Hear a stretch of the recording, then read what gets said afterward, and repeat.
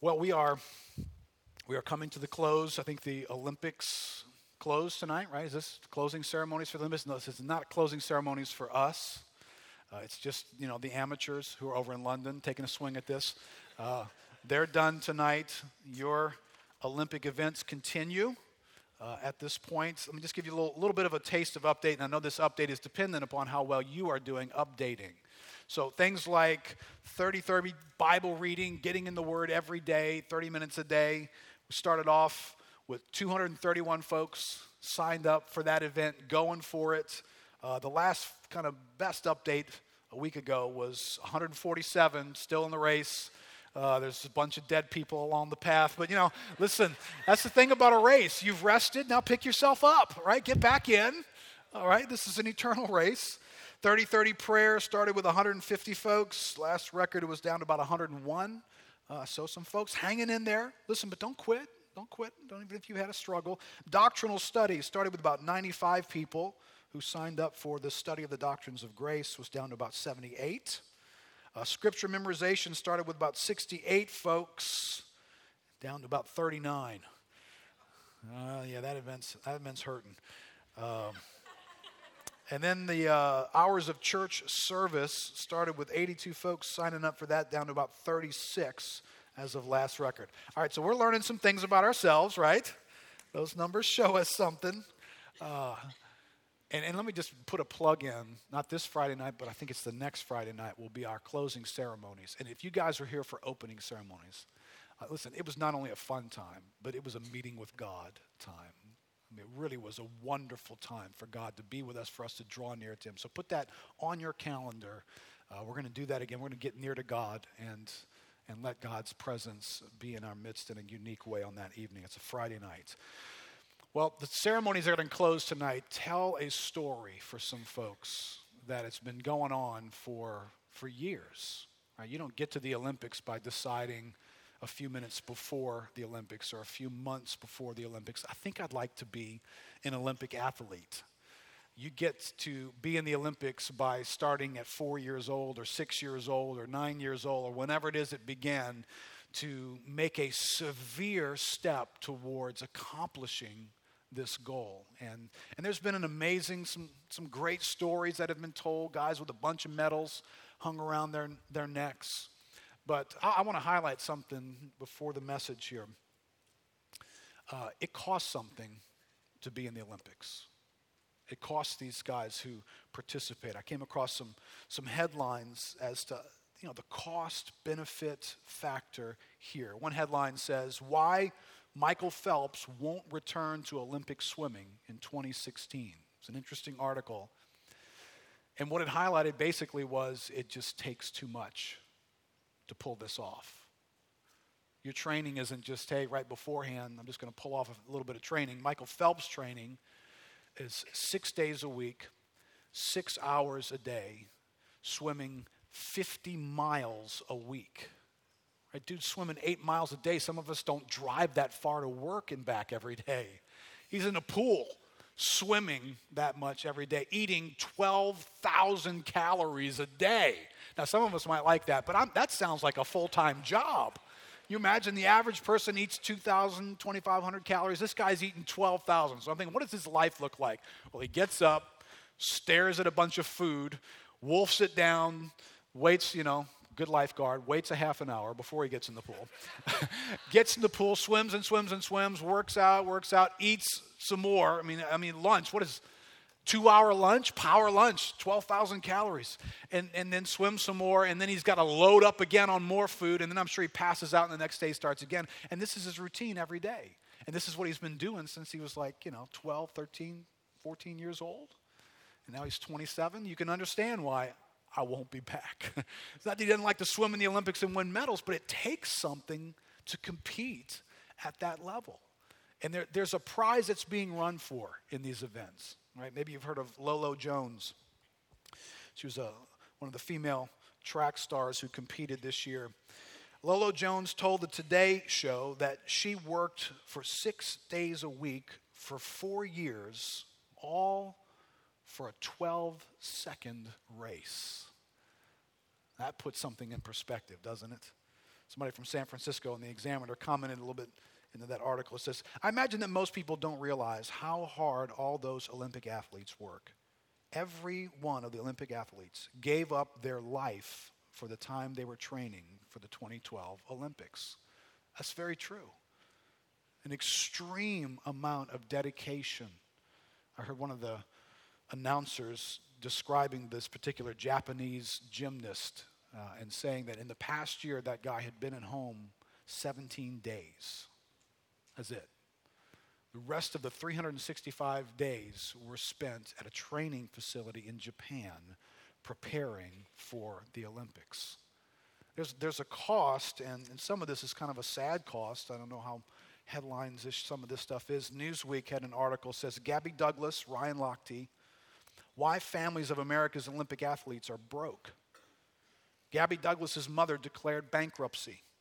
Ryan Lochte's family faces foreclosure on their home. Years of spending huge sums with little outside assistance to prepare their kids to become Olympic heroes leaves many U.S. families on the brink of financial disaster. I think Gabby Douglas's mom was $80,000 in debt. Right, so athletics, competition at this level, this Olympic level of devotion and give your life and lay down your life and amass debt and spend and train your body and deny yourself a lifestyle that everybody else is having. Get up in the morning, focus in on your contribution to 50 miles of swimming that week while everybody else, goes off and does something, and you live this little narrowly defined life. Right? All right, that's the backdrop for this passage in 1 Corinthians chapter 9. Turn there with me. 1 Corinthians chapter 9. Paul is going to use the Olympics back then too. Paul's going to use the Olympics to preach to Christians about the event of their life. Now, he's going to use the Olympics here as an illustration. Right? If I were to ask you guys, what image from your life would you borrow to communicate to someone what the Christian life is like?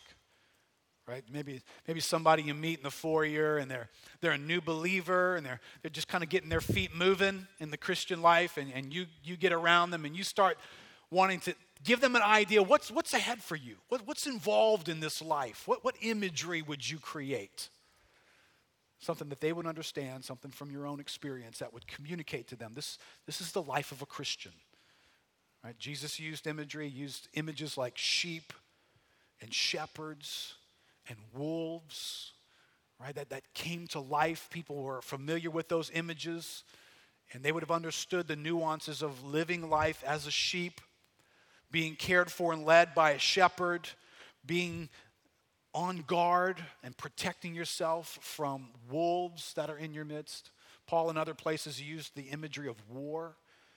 Common scenes of living in this time would have been Roman soldiers dressed in their garb with their helmets and their shields and their swords, fighting opponents, warfare conditions and situations. And Paul drew from that to say, hey, Christian, this is what it's like.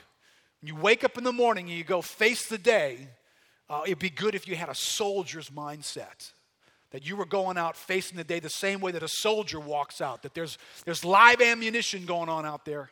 There's a real enemy going on out there. You better put on the armor that you need to live the Christian life. Well, here's another image that he gives to us. It's the image of an athlete. Let's start reading verse 19, 1 Corinthians 9. He says, for though I am free from all, I have made myself a servant to all, that I might win more of them. To the Jews, I became as a Jew in order to win Jews. To those under the law, I became as one under the law, though not being myself under the law, that I might win those under the law. To those outside the law, I became as one outside the law, not being outside the law of God, but under the law of Christ, that I might win those outside the law. To the weak I became weak, that I might win the weak. I have become all things to all people, that by all means I might save some. I do it all for the sake of the gospel, that I might share with them in its blessings. Do you not know that in a race all the runners run, but only one receives the prize? So run that you may obtain it. Every athlete exercises self-control in all things. They do it to receive a perishable wreath, but we an imperishable. So I do not run aimlessly. I do not box as one beating the air, but I discipline my body and I keep it under control, lest after preaching to others, I myself should be disqualified. Lord, these are passionate verses. Lord, one wonders how the Apostle Paul communicated this to people when he spoke of people that he was seeking to win. The lifestyle he was willing to embrace in order to be prepared for the event of winning these folks. Well, these are passionate verses. Lord, keep us, guard us, protect us from being dispassionate about things that you are all revved up about. So God, be with us this morning. Open our ears, influence our hearts. Give us grace to receive from your word. In Jesus' name, amen. Look back in verse 19. It says, for though I am free from all, I've made myself a servant to all. Though I'm free from all, I've made myself a servant to all. That's who I am. I'm Paul, servant to all. Right? At some point in our lives, we seek this out. We want something to kind of define who we are. Right? Terminologies, from the past used to be, you're trying to find your identity, or this guy's freaking out. You'd say, he's going through an identity crisis. He kind of doesn't know who he is. We kind of don't use that term anymore. I don't find a lot of people running around talking about identity. But can you remember when you were growing up? For me in high school, there were certain groups you could identify with. There were certain groups you could connect with. There were jocks. There were nerds. There were freaks. Just watch and see when you shake your head on this. And then there were preppies who were kind of like a combination, multi-platter thing going on with the preppies. It had more to do with what part of town you were from and how you dressed. Back then, alligator shirts. Y'all remember alligator shirts? I mean, it's so out now. It's like alligator shirts were defining that and topsiders, and you were in. That's it. Alligator shirt, topsiders. And then there was people like me were this hybrid between jock, freak, and nerd. I had this strange thing going on. So, I could play ball. I could do drugs with you. And I could score well on my test. So I was confusing. The one thing you would not catch me doing was wearing an alligator shirt and topsiders. I was a protester of preppies. Every chance I could, I made fun of guys wearing that kind of stuff. But, so, all right, so we're trying to identify. We want to be around something that kind of helps us. We connect ourselves. We adjust our lives to sort of fit in to that identity. Well, Paul kind of says he did something like that, but he's a little bit backwards in what he does. He says, for though I'm free from all, I've made myself a servant to all. Right? He's hitched his life to these other people. And then he identifies uniqueness about their lives, and he basically says what was uniquely in their life, what uniquely defined their life, began to be a defining force in my life. But do you see how different it is than when I was in high school? I wanted to be defined. I wanted to be in a group. I wanted to fit in. I wanted those people to sort of be okay with me. So I kind of needed the group. I needed them to be in my life a certain way. So if I act a certain way, go with you on certain things, talk a certain lingo, get around you with a certain attitude, then you'll validate me. So I'm really sort of using you, because I'm wanting to get something from you here. Paul's the opposite of that. Paul attached himself to people. Paul identified with people, but he did it the opposite way.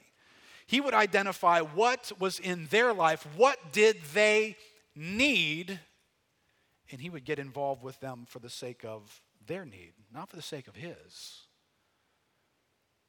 And listen, this is such a counter-cultural thing for us today. You know, whether we like it, whether you ever sat down and signed up for this, this is that secondhand smoke effect of living in a world where people are not like Paul seeking to serve all, not a servant to all. The people in our world are seeking to be served by all.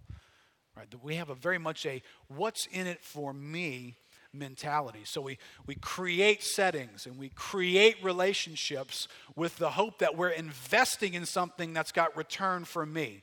So I'm getting into this relationship. I want to get to know you. I want to spend time with you. I want to be around you because I want something for me in this. Right? That's the way our social media, our social networks are designed. That's the way friendship is being done. And you're not going to miss an opportunity to bang on the disloyalty in this world. It's worse than I can ever remember growing up. People are incredibly disloyal to one another. And I think this undercurrent is why. Because we approach relationships on the basis of, what are you going to do for me? And the day you stop doing that for me is the day that I'm out of here. And those days are getting shorter and shorter. So whether it's the expectation of Scripture that we would be long-term committed in our marriages to one another, or that our friendships would have the ability to weather difficulties, or whether being a part of a church is not about being slightly offended and I'm on my way. Right? You understand the church says something about God. It says something about the loyalty of God. I just find people these days they're just real thin in how much they're willing to put up with inconvenience and difficulty in a relationship. Just move on is what they'll do. Well, that's the world. We're inheriting this stuff from the world. We are using people to get some need going on in our life connected with. I was reading an interesting book. This person studies media and studies technology and not a believer. But they were making a comment about kind of how the social networking world is affecting the way people think about relationships. And really it's isolating them from real relationships and putting them into these social network contexts. But one of the things that this author identified was the mindset behind sort of Twitter, Facebook. Here's the practice of Twittering and Facebooking. It's almost like being a DJ with an audience, right? You have your audience. Your audience is your 100 people, your 200 friends, or whatever it is. And then you post something, you broadcast something about your life, and then you just sort of check to see what kind of response came back. You know, I think this is a big deal about me. Do you think it's a big deal about me? I think it's a big deal. Do you think it's a big deal? And it's kind of like this cheer thing goes on. It's like, and you go back and you check, and it's kind of like fishing. Kind of like, I threw this out. How many people bit? No one responded. It's like, a bunch of losers. Don't they know this is cool? I did. You know, it's like we're waiting for people to respond to us. But here's the difficulty in this book that was being highlighted. It's sort of this one-way thing happening because the person broadcasting isn't really taking any interest in you because you're just one of 150 faces. I'm just kind of twittering. So I'm sort of just saying this to everybody and saying it to no one in particular, all at the same time. So I don't have you in mind as much as I'm just broadcasting, hoping you will have me in mind. So I'm not engaging you. I'm not engaging your life. I'm just broadcasting, wanting people to take interest in my life. So it's these kinds of undercurrents that are in our culture, I think, that are wearing our loyalties to one another very thin. And yet when you read here from Paul, you find Paul is the opposite of that. Right? When he is able to say, I have become all things to all people. And I'm not going to classically go into this and unpack, what was it like to be a Jew, for the weak, but can we at least go here? When you get around Paul, there's this eagerness in him. Paul's selling something in this passage, right? He's selling this eagerness to be involved inconveniently in people's lives. And he seems to be thrilled about that. Right? He's not apologizing for it. He's not saying, woe is me. Oh, you have no idea what it's like to deal with the Jews on this basis. There's no complaining. It's a promotion of an approach. He gets around the Jews and he's learning them. He's looking at them. He's studying them. He's figuring out where's the need in their life. Okay, I'm going to have to approach them this way. I'm going to have to dress this way, talk this way, accommodate relationships this way. And then the next thing you know, his audience is the godless person. The person who doesn't have any tradition, religious background, but he's a Gentile. And now Paul's underneath the burden of how do I build to that person? Let me study that person and figure out how I can get involved in their life so that I might meet a need in their life. And then he gets around the weak. The weak, you've got, little quirky personality issues going on with the weak. But Paul's willing to let the quirkiness sit on him, and he will adjust his life for the sake of their need. Do you see how backwards this is? This isn't an attempt on his part to get everybody else to meet some need in him. He doesn't sound like he's even aware of his need. He sounds like he's very aware that there is a need out there that I need to tune into. And I need to serve and give my life to those folks. I am free, but I've made myself a slave to that need. Now listen, you and I can come into church with kind of that customer, what will you do for me mentality. We come into the church. Sometimes we're coming into the church based on its programs, because the church have this, and this. And does it have it at these times, and these times? Because we want the church to meet some need in our life. And listen, you guys know this. The church is part hospital. Right? The church is an odd place to be. It's part hospital. It's part field unit. So it's appropriate for us to come into the hospital beat up by life, needing for somebody to put some bandages on me and help me get through this. That's appropriate. I'm not trying to discourage anybody from being in that place. But you can get stuck in that mode. And next thing you know, that's how your life is. And so, you hear us promote covenant groups. Oh, get in the covenant group, get in the covenant group, get in the covenant group. And you get in with a mentality of, okay, you people better perform for me. I'm giving up a weeknight to be here. Let me see how you're going to show up in my life. What are you going to do for me? And then we kind of, if you approach it that way, you will definitely be disillusioned and disappointed. But that wasn't Paul's approach. Paul walked into a setting where he identified where is the need that I can serve that need. It's a different mindset for him. He would have been a part of a church identifying that within the group, within the church here, appreciated Annette sharing her own experience of getting involved in a church and recognizing there's a need for children to be cared for. Right? There's children here. They need to be led, cared for. They have programs that we design for them to benefit from. We have children to be cared for at Alpha. Do I walk into this setting and say, I see children here, I see teenagers, I see elderly individuals. How can I study them and put myself into their life and help be a part of meeting the need that's in their life? We have new converts in the church. Do I come into the church not just wanting to receive teaching, receive equipping, but to serve? Is anybody aware that there's new converts seated near you? That they need somebody to look out for them, to hold their hand and check on them and make sure things are going okay. They're getting overwhelmed by stuff. They're living the same life you and I are living. There's an opportunity to serve that need. There are newly married couples. Some of you have been married for a long time. You've weathered storms. You've been through things. You've got something to share, and you look around. Young couples, there's a need there. Study them. Become all things to all people so that you might by all means see the gospel penetrate their lives and affect them. That's Paul learning and adjusting. Learning and adjusting. Not asking you to adjust to me, learning and adjusting. Right? That's his life. And he has an interesting little phraseology here when he says, "For though I'm free, I've made myself a servant." Right? He uses this contrasting statement. I'm free, but I'm enslaved. I'm free not to, but I'm compelled to in such a way that it's like I'm owned by this thing, although I'm free not to. Right? It's an interesting thing for the Christian life. I put in your outline and call it the freely obligated Christian. It sounds like an oxymoron, right?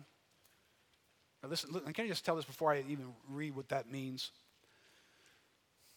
Unfortunately, at some point in your Christian life, this may happen to you.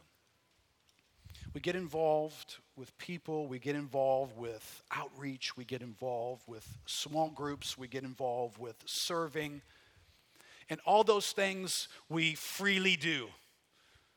Bible study so that we might know and grow and understand things of God. And then at some point we do it long enough to where it doesn't have newness to it anymore, and we begin to get into the danger now we feel like these things are kind of being imposed and obligated on us. We want you to be in a small group. Oh, I can just hear the chains rattling now. All this church talks about, ching, ching, just shackle me to my small group. Oh, or now you're into this Olympic Bible study stuff. Oh, I guess you want us to come to School of Word next. Oh, can you remember when you used to love to come to stuff? Right? I mean, I got saved and I got a Bible, and then I found out people teach the Bible, and I went and got around it, and I was like, wow, this stuff, it makes sense. Say that again. Wow. And where'd you find that? I didn't even know that was in the Bible. Where'd you say that was? Do you remember those days? Feed me. This is exciting. It's air. It's oxygen for my soul. Give me more. And then somewhere along the line it becomes, no, I didn't come to School of the Word, Peter.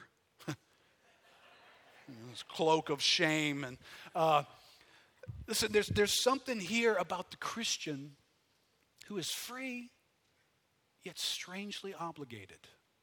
Right? The freely obligated Christian. There's a sense in which the gospel of grace frees us from being obligated to meet God's righteous requirement. But then it compels us to an obligation to shoulder the gospel need of humanity. Right? That's what Paul's describing here. There's no effort on Paul's part to try and pay something to God. Right? That's an insult to God. You will draw God's opposition very quickly when your efforts get associated with you trying to gain purchasing power with God. It's offensive to God. You got no game to bring to a holy God in that category. That's not what Paul's talking about. Paul says, I'm not obligated that way, but I am obligated. I've become all things to all people. There's something about the need in their life that obligates me. I feel a sense of responsibility. I was one of them. And I escaped the darkness and the dominance of sin and the effect of Satan upon people's lives. I was one of them. I got to go back in. It's like you've been pulled out of a burning building. There's other people in there. There's something in you that says, I've got to go back in. I've got to reach them. That by all means I might win. I might save some. When you read the New Testament, not just Paul or what Jesus said, the New Testament knows nothing of unobligated Christians. No such animal in the New Testament. The New Testament Christian sits under the weight of the Great Commission. The New Testament Christian understands something about their own salvation. Let me just disturb you for a moment. If you know nothing about making disciples, about seeking the lost, to share with them that they need to be saved, it highlights how poorly you understand salvation. If you think little of what you've been saved from, then you got nothing to broker to anybody else. But if you understand what you have come out of, then there's a holy terror in you for others. That's what Paul was talking about. I'm under obligation to these people. I understand I'm free, but no matter what form they're in, no matter what their lifestyle is like, no matter who they are, I'm going to become whatever they need me to become so that I might by all means save some. Look in verse 23. This is a life-defining motivation here for the spiritual athlete. I do it all for the sake of the gospel. I do it all for the sake of the gospel. That'd be a great bumper sticker, right, for your car. As a matter of fact, I think, guys, help me remember this. I think we should make bumper stickers that say that. And whenever we baptize people, we should give them one on the way out. Do it all for the sake of the gospel. From now on, do it all for the sake of the gospel. Hey, Keith, what you doing? I don't know, but I'm doing it all for the sake of the gospel.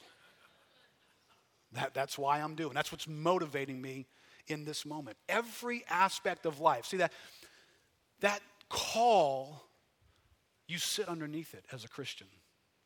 I do it all for the sake of the gospel. You want to try and figure out how to handle any situation, what attitude to have, how to take the next step? Well, just be informed by, is your next step doing it for the sake of the gospel?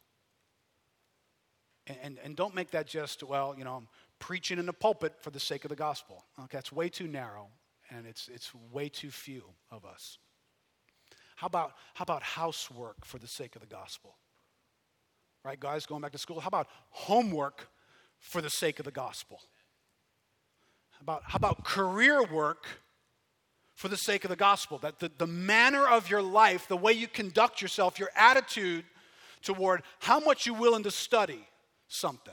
How hard are you willing to work? What's your attitude going to be like as you clean a toilet and no one thanks you for that? Well, I do it for the sake of the gospel. Listen, this is where the gospel message was intended to travel into our lives. Every aspect, friendships in your life, for the sake of the gospel. Certain non-friendships in your life for the sake of the gospel. Your friendships get governed by, does this hamper or further the gospel?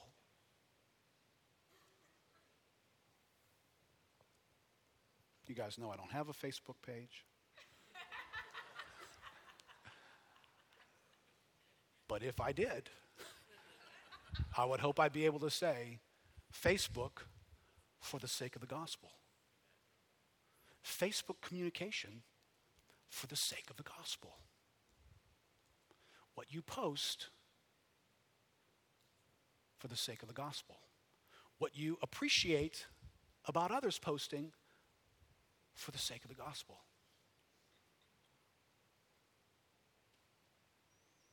This is not happening on Facebook.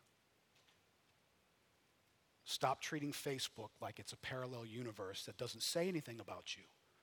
You're still a real person.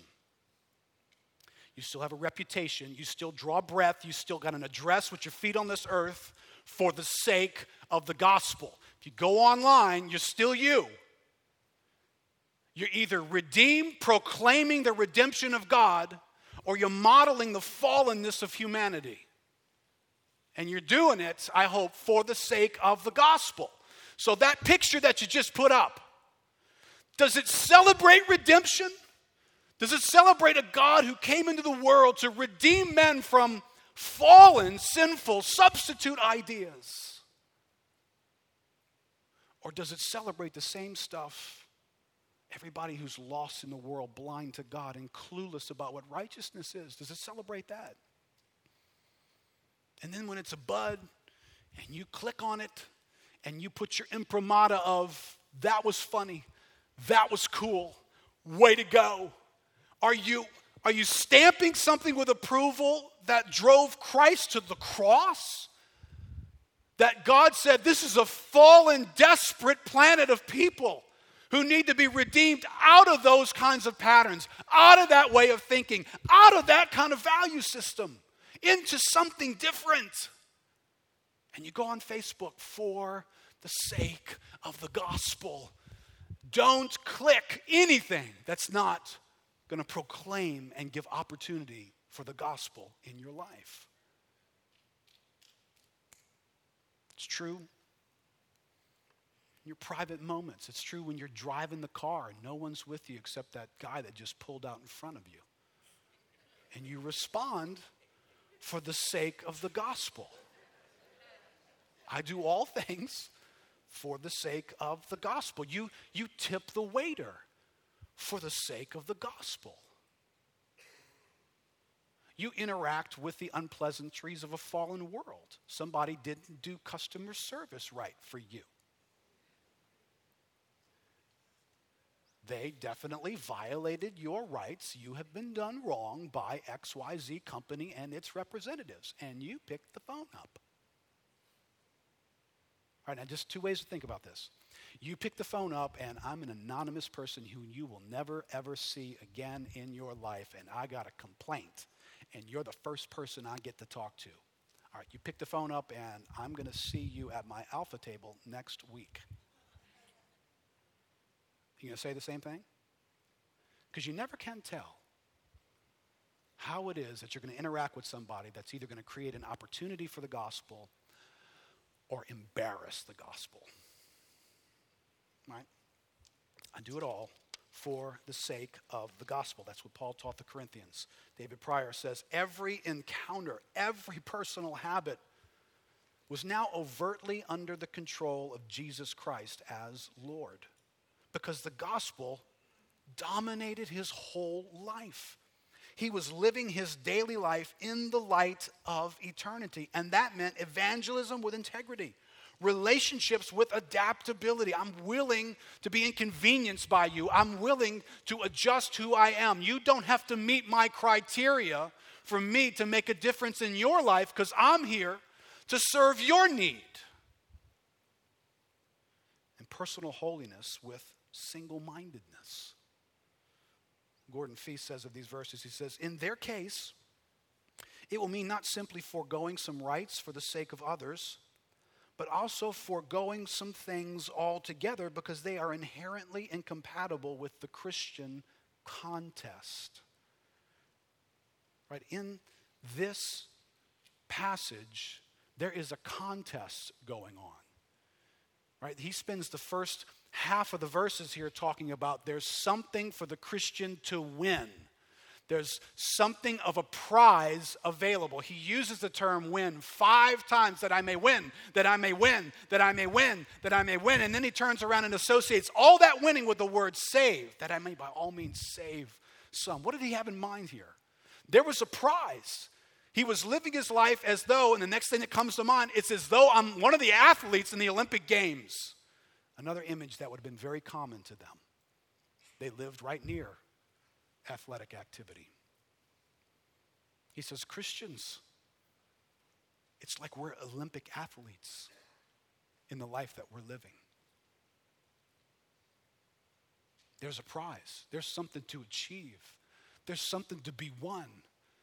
Listen, do you understand the connotation that if you and I understand what's at stake, what there is to be won by the race that we're running, then we don't want to run aimlessly. We don't just be Christians just wandering through the earthly countryside until Jesus comes back to pick us up. Just wandering. Where's the course? Oh, there's a course. I didn't know. Yeah, there's a course. There's a finish line.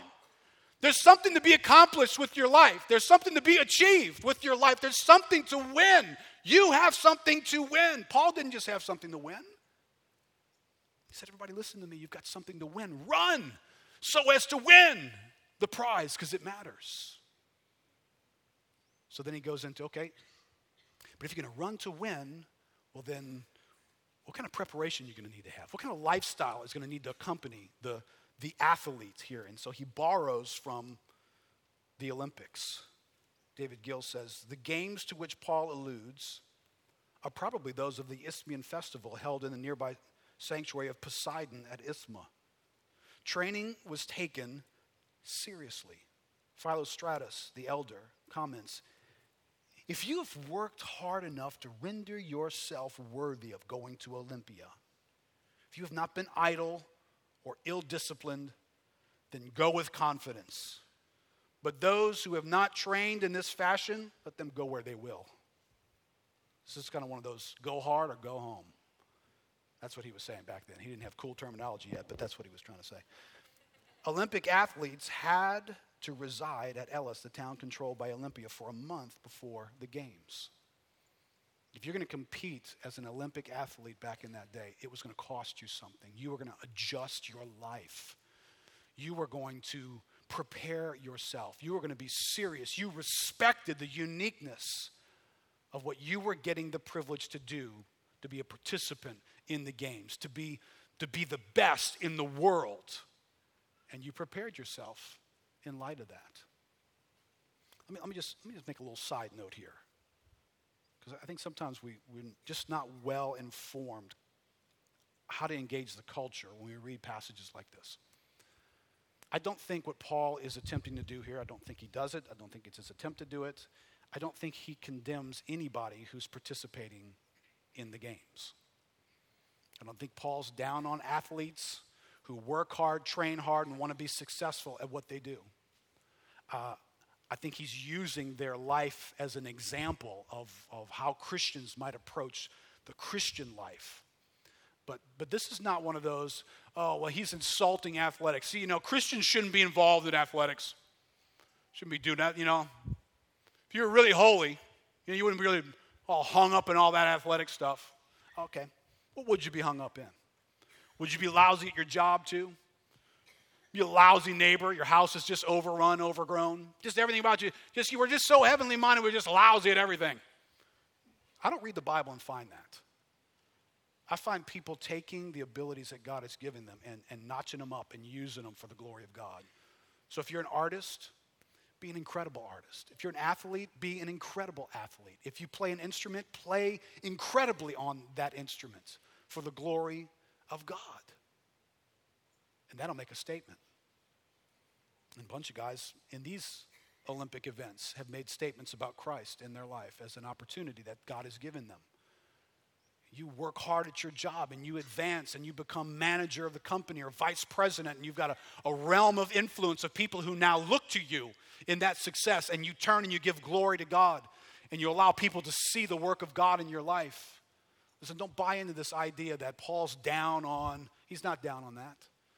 Listen, I'm not down on, I'm not down on cheering for the Saints game. I don't think, Christians shouldn't cheer for the Saints. Hey, I'm cool. I'm good with that. Cheer loud. Cheer obnoxiously. I'm good with that. Okay, but our only proviso is what Paul is saying here is if you do that for the Olympics, do it for eternity. If you're going to cheer like that for those saints, bring it in here and let it light this place up in an amazing way so that people can say, oh, you think the Superdome's loud? You ought to visit 5885 Fleur-de-Lis. Listen, I'm with some of you. I spend my Mondays recovering a little bit. There's a little bit of, little depression can set in on a Monday. But let me just tell you, I don't think that's wrong. I think we're just engaging life and we're human beings. But I'm never as affected on a Monday by whatever those saints did as I am by what these saints are doing. This is what owns my heart and my life. I'm more affected by how did God meet with us yesterday? How did the Word of God affect our lives? Was our worship a worthy description of God? Did we come in and pour and wring our lives out before God who's worthy of everything that we have? I'm more concerned about that than Drew Brees' stats and how the defense did. Although I am concerned about that. And I think the defense is going to do well, just in case y'all wanted to take notes. And you were concerned about that as well. All right, well, he shifts here. All right, so now the shift. There's a prize to win, and there's an attitude in order to achieve that prize. There's some things to do along the way to achieve that, to finish well, to participate in this, what I would call the gospel decathlon. Right? That decathlon event, I don't even know what all 10 items are you got to do to win the decathlon, but you got to run, you got to throw stuff, you got to jump over things. It's a bunch of things. Right? You just can't be some guy good at one thing. You got to do a bunch of stuff. I think the gospel, living the Great Commission, is kind of more like a decathlon than it is like one single event. You're doing a little bit of this. You're going to get the prayer thing going on. You got Bible study going on. You got witness and evangelism. You got serving going on. You got part of the church. You got leading your family. I mean, it's a decathlon, right? It's a gospel decathlon. All right, now Paul shows up to the Olympic athletes in Corinth, and he kind of comes on the scene here like a coach. Really like a coach. How many of you guys always liked your coaches? Right, have you heard some of the stories from some of the athletes? You know, the girl who won the gold medal a few years ago in gymnastics, talking about her coach. You know, and they ask her about it, and she's got this long pause thing. I didn't always like him. You know, it's like, okay, that's the first thing. It's like you're on TV, and if you could really speak what you really felt, you really couldn't stand this guy. But then she goes on and says, but he was exactly what I needed. How many of you guys can remember you had coaches in your life who they were that way? You didn't like them. You didn't like the way they interacted with you. You didn't like the analysis that they were doing of how you were performing and how much effort you were putting in and how motivated you were and how much you were ready to lay something down for the sake of the team and calling you into question on some of that stuff, right? You didn't like that stuff, but it reached into something inside of you and it rattled you. And it made you bring your A game. Right? Well, in a way, that's kind of what Paul's doing here. Paul's reaching into these guys' lives. Remember, Corinth's got a lot of problems going on inside of it. And so he reaches in like a coach and he rattles them. This thought from David Pryor. It says, Paul sensed that the Corinthians had become spiritually flabby. They'd been wanting the rewards without the hard work. They'd been more concerned for pleasant surroundings than for proper training conditions. Just as competitors at the Isthmian Games could take no shortcuts to physical fitness, so there are no easy options or routes of self-indulgence when we are serious about spiritual freedom. Just as you once yielded your members to impurity and to greater and greater iniquity, so now yield your members to righteousness for sanctification. Forget your rights, Corinthians. Follow hard after that imperishable reward. Fulfill daily your responsibilities to yourselves, to one another, and to the Lord himself. All right, Eric, you can go ahead and start to make your way up here. I want to make a case for something. We've just had this spiritual Summer Olympics event where we've tried to find a fun way to get before us the desperate need that we have as people to have a personal, daily walk with God.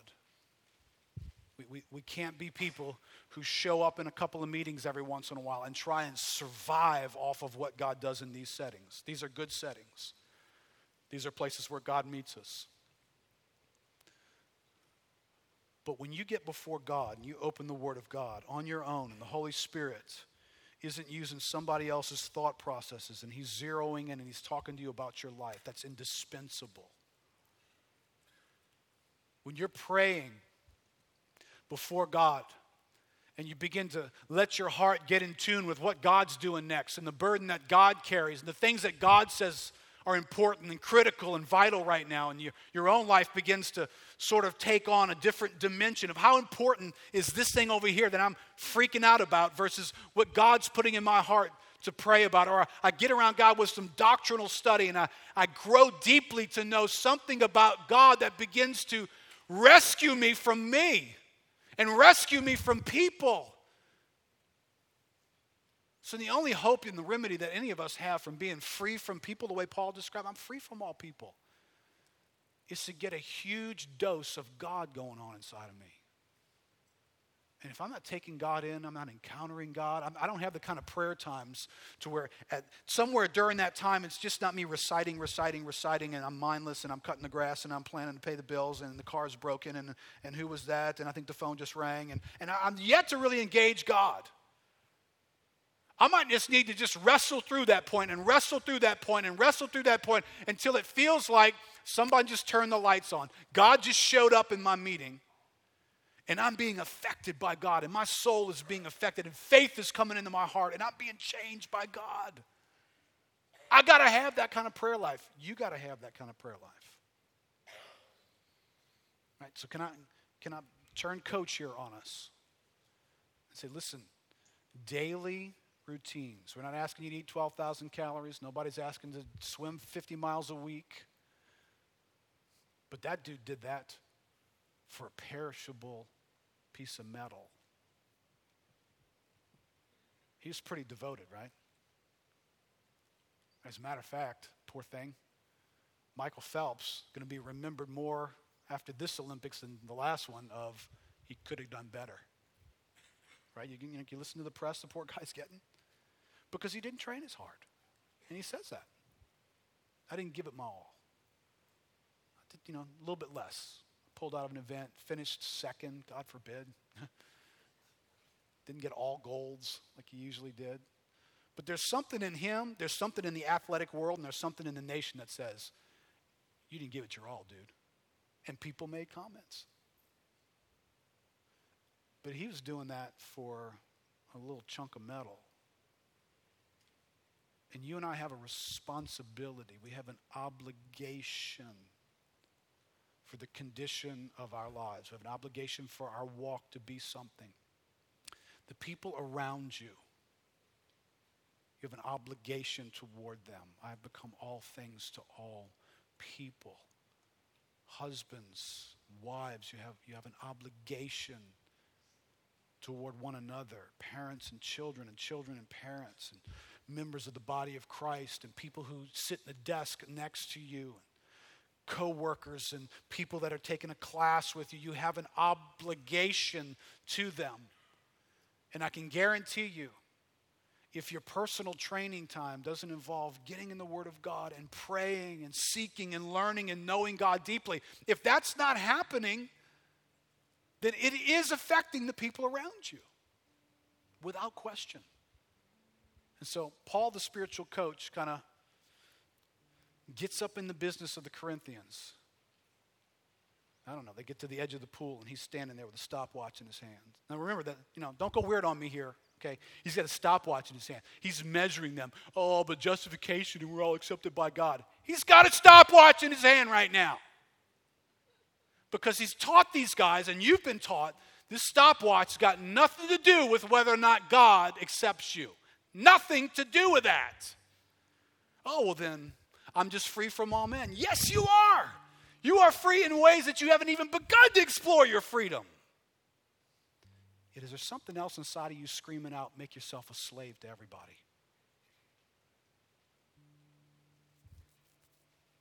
And train like you're an Olympic athlete. And live toward the purpose of God like you're an Olympic athlete. And Paul stands with the Corinthians about to finish their lap. And he looks at their lives and he turns back to chapter 3 and he turns ahead to chapter 10 and he looks at a people. You guys serious about this? You guys want to win? Do you want to win the race? Listen, you're not bringing your A game. I mean, this is like jive Paul. This is a different version of Paul.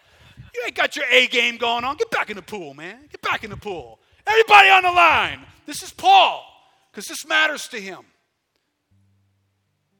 And he's not okay with just Christians who have this half-hearted mentality that, hey, well, I know I'm not way out there. I know I'm not living on the edge in my Christian life, but, I'm pretty sure I'm going to make the last bus to heaven. So I'm good. I'm good with that. That's not what Paul's saying here. He says, hey, we should all be thrilled that we're going to make our way to heaven, but run the race so as to win. To win what? The Jews and those under the law and the weak. Run, live your life so as to win them, so that I might by all means somehow save some. Don't just be okay with the fact that, hey, I understand the doctrine of justification. I'm going to make it. I'm going to be in heaven. That's not what Paul's talking about here.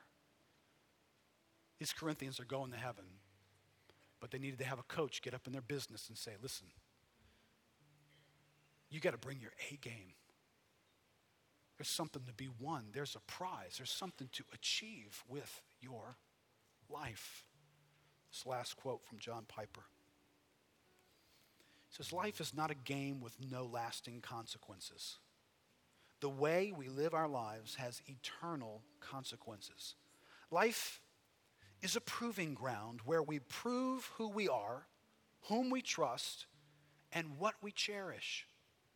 The race of life has eternal consequences, not because we are saved by works, but because Christ has saved us from dead works to serve the living and true God with Olympic passion. The race of life has eternal consequences, not because grace is nullified by the way we run, but because grace is verified by the way we run. Do you understand there's nobody who lives on the block with Michael Phelps that turned the TV on and went, oh my gosh, honey, oh my gosh, the kid down the street, he's in the Olympics. Can you believe that? You think anybody was shocked? You watch the guy get up at some ungodly hour, burping down some 12,000 calorie event on his way to his car with his stuff to go drive, and he comes back and you watch him do that every day and every day and every day. Even on Christmas Day, the dude got up and went and swam for 6 hours. You watched him do that. No one was surprised that this guy was an Olympic athlete. Listen, anybody in your life, would they be surprised that you're in the gospel decathlon? Would they be surprised by that? Do they watch the manner of your life that you train every day for an event that matters more than temporary medals? Would the people who know you know that about you just by the training regimen of your life? They know you get around the Word of God. You get around prayer. You're somebody who gets around God because you want to win. Let's stand up together.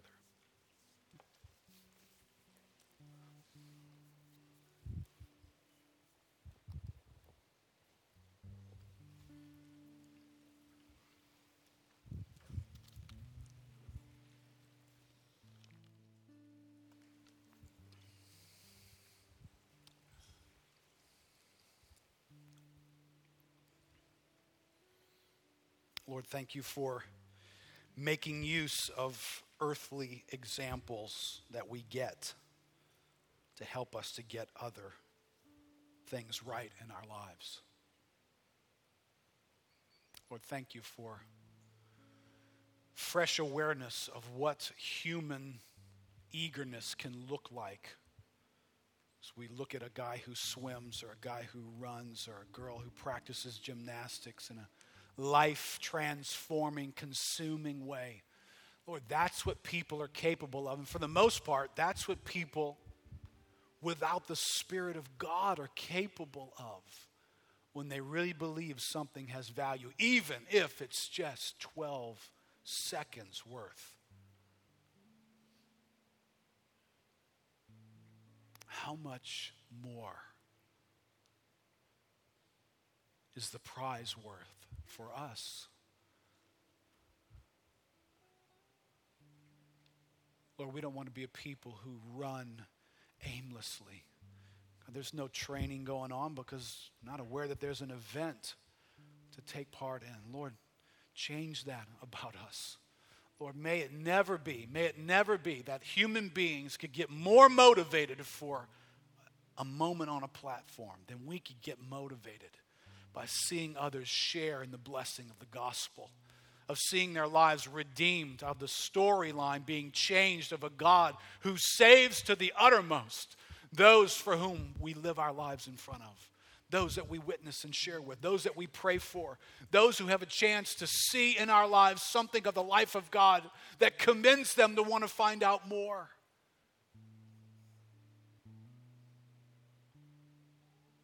God, we need you to be a coach to us this morning. God, some of us, I know this is just the truth, when we get yelled at by the coach, we quit the team. Lord, I pray that we got something more going on inside of us than that. God, I pray the prize matters more to us than that.